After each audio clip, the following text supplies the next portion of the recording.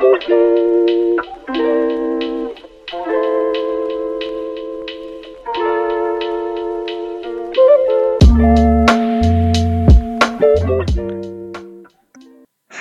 the West bullied Zelensky into prolonging the war in Ukraine. Now that their plans have gone awry, the thieves are falling out and accusations abound. Just a few weeks into Russia's special military operation, the chance for a quick end to the conflict was wrecked as NATO decided that a peace deal recognising Russia's security interests was not at all what it wanted to see.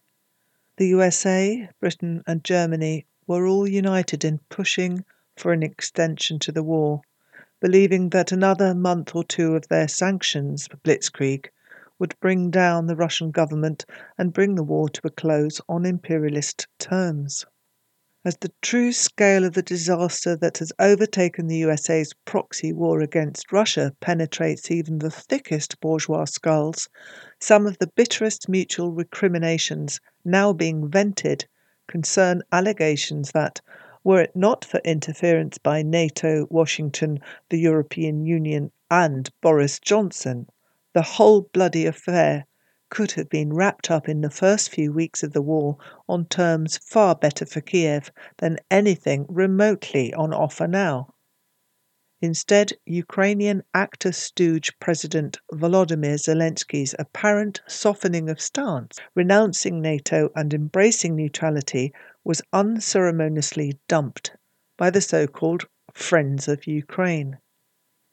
The authors of a damning report released in October provide a blow-by-blow account of just how it was that early talks between Kiev and Moscow, talks which arguably could have formed the basis of a workable peace treaty, saving thousands of lives and billions of dollars, were instead deliberately sabotaged by the USA and its NATO sidekicks. The report concludes, based on the publicly available reports and documents, it is not only plain that there was a serious willingness to negotiate on the part of both Ukraine and Russia in March of 2022.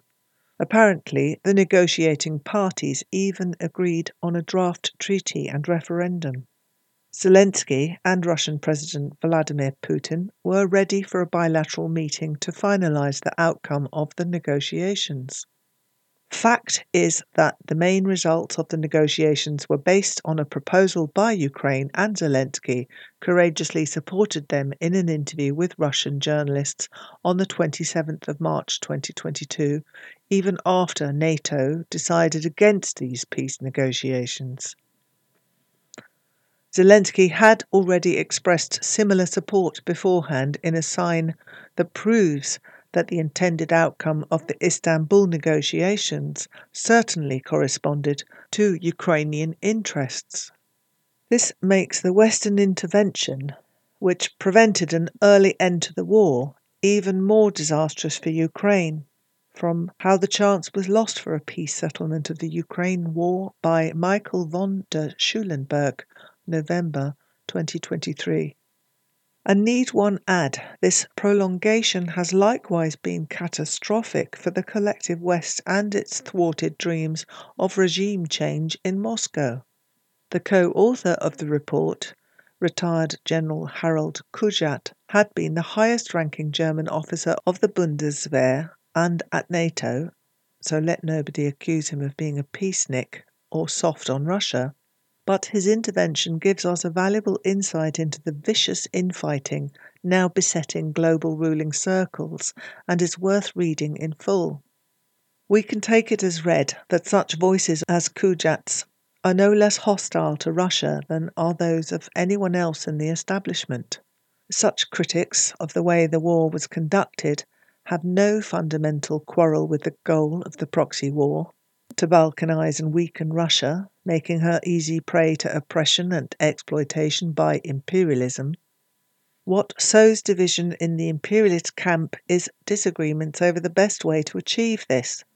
Had the war gone well for the West, all disagreements over ways and means could have been smoothed over and the criminal stupidity of US President Joe Biden UK Prime Ministers Boris Johnson and Liz Truss, NATO Chief Jens Stoltenberg, and the rest of that sorry crew would soon be relegated to history, and nobody would have bothered to read Kujat's report.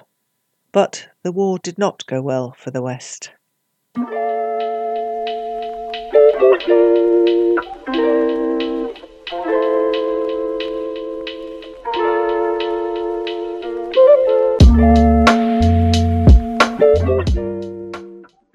Thanks for listening to Proletarian Radio. We aim to bring you the best Marxist analysis on current affairs, revolutionary history, and theory. Do like, comment, subscribe, and share our content to help us reach the widest possible audience. We are a small organization with limited resources, and we need workers' support if we are to grow and fulfill our mission. If you are able to make a one-off or regular donation, no matter how small, please visit our website at thecommunists.org and register as a supporter.